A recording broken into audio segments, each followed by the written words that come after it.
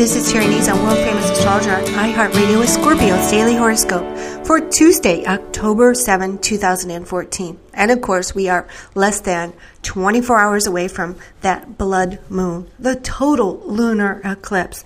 And of course, this total lunar eclipse is ruled by the planet Mars. And the planet Mars just happens to be Scorpio's co-ruling planet. So you can dig in deep and get just as angry as any bona fide Aries could.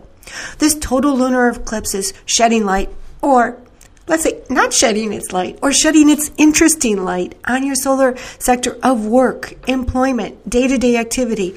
Could you get your second wind back? Could you start moving and shaking it? Absolutely. Since the planet Mars is in your solar second house of MONEY, money, and the planet Jupiter up there in the sign of Leo is also in your solar 10th house of career, profession, ambitions. And this ignites like a fire, a blaze to get it started in here.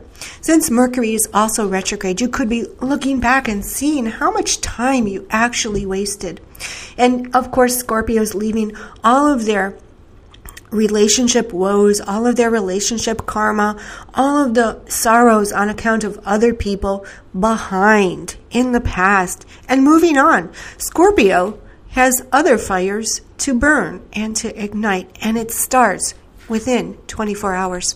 This is Terry Nees on World Famous Astrologer. Visit my website at www.terryneeson.com. Download the free iHeartRadio app on your mobile device and search for me, Terry Neeson, your sun sign Scorpio. And of course, you should be listening to your rising sign and your moon sign.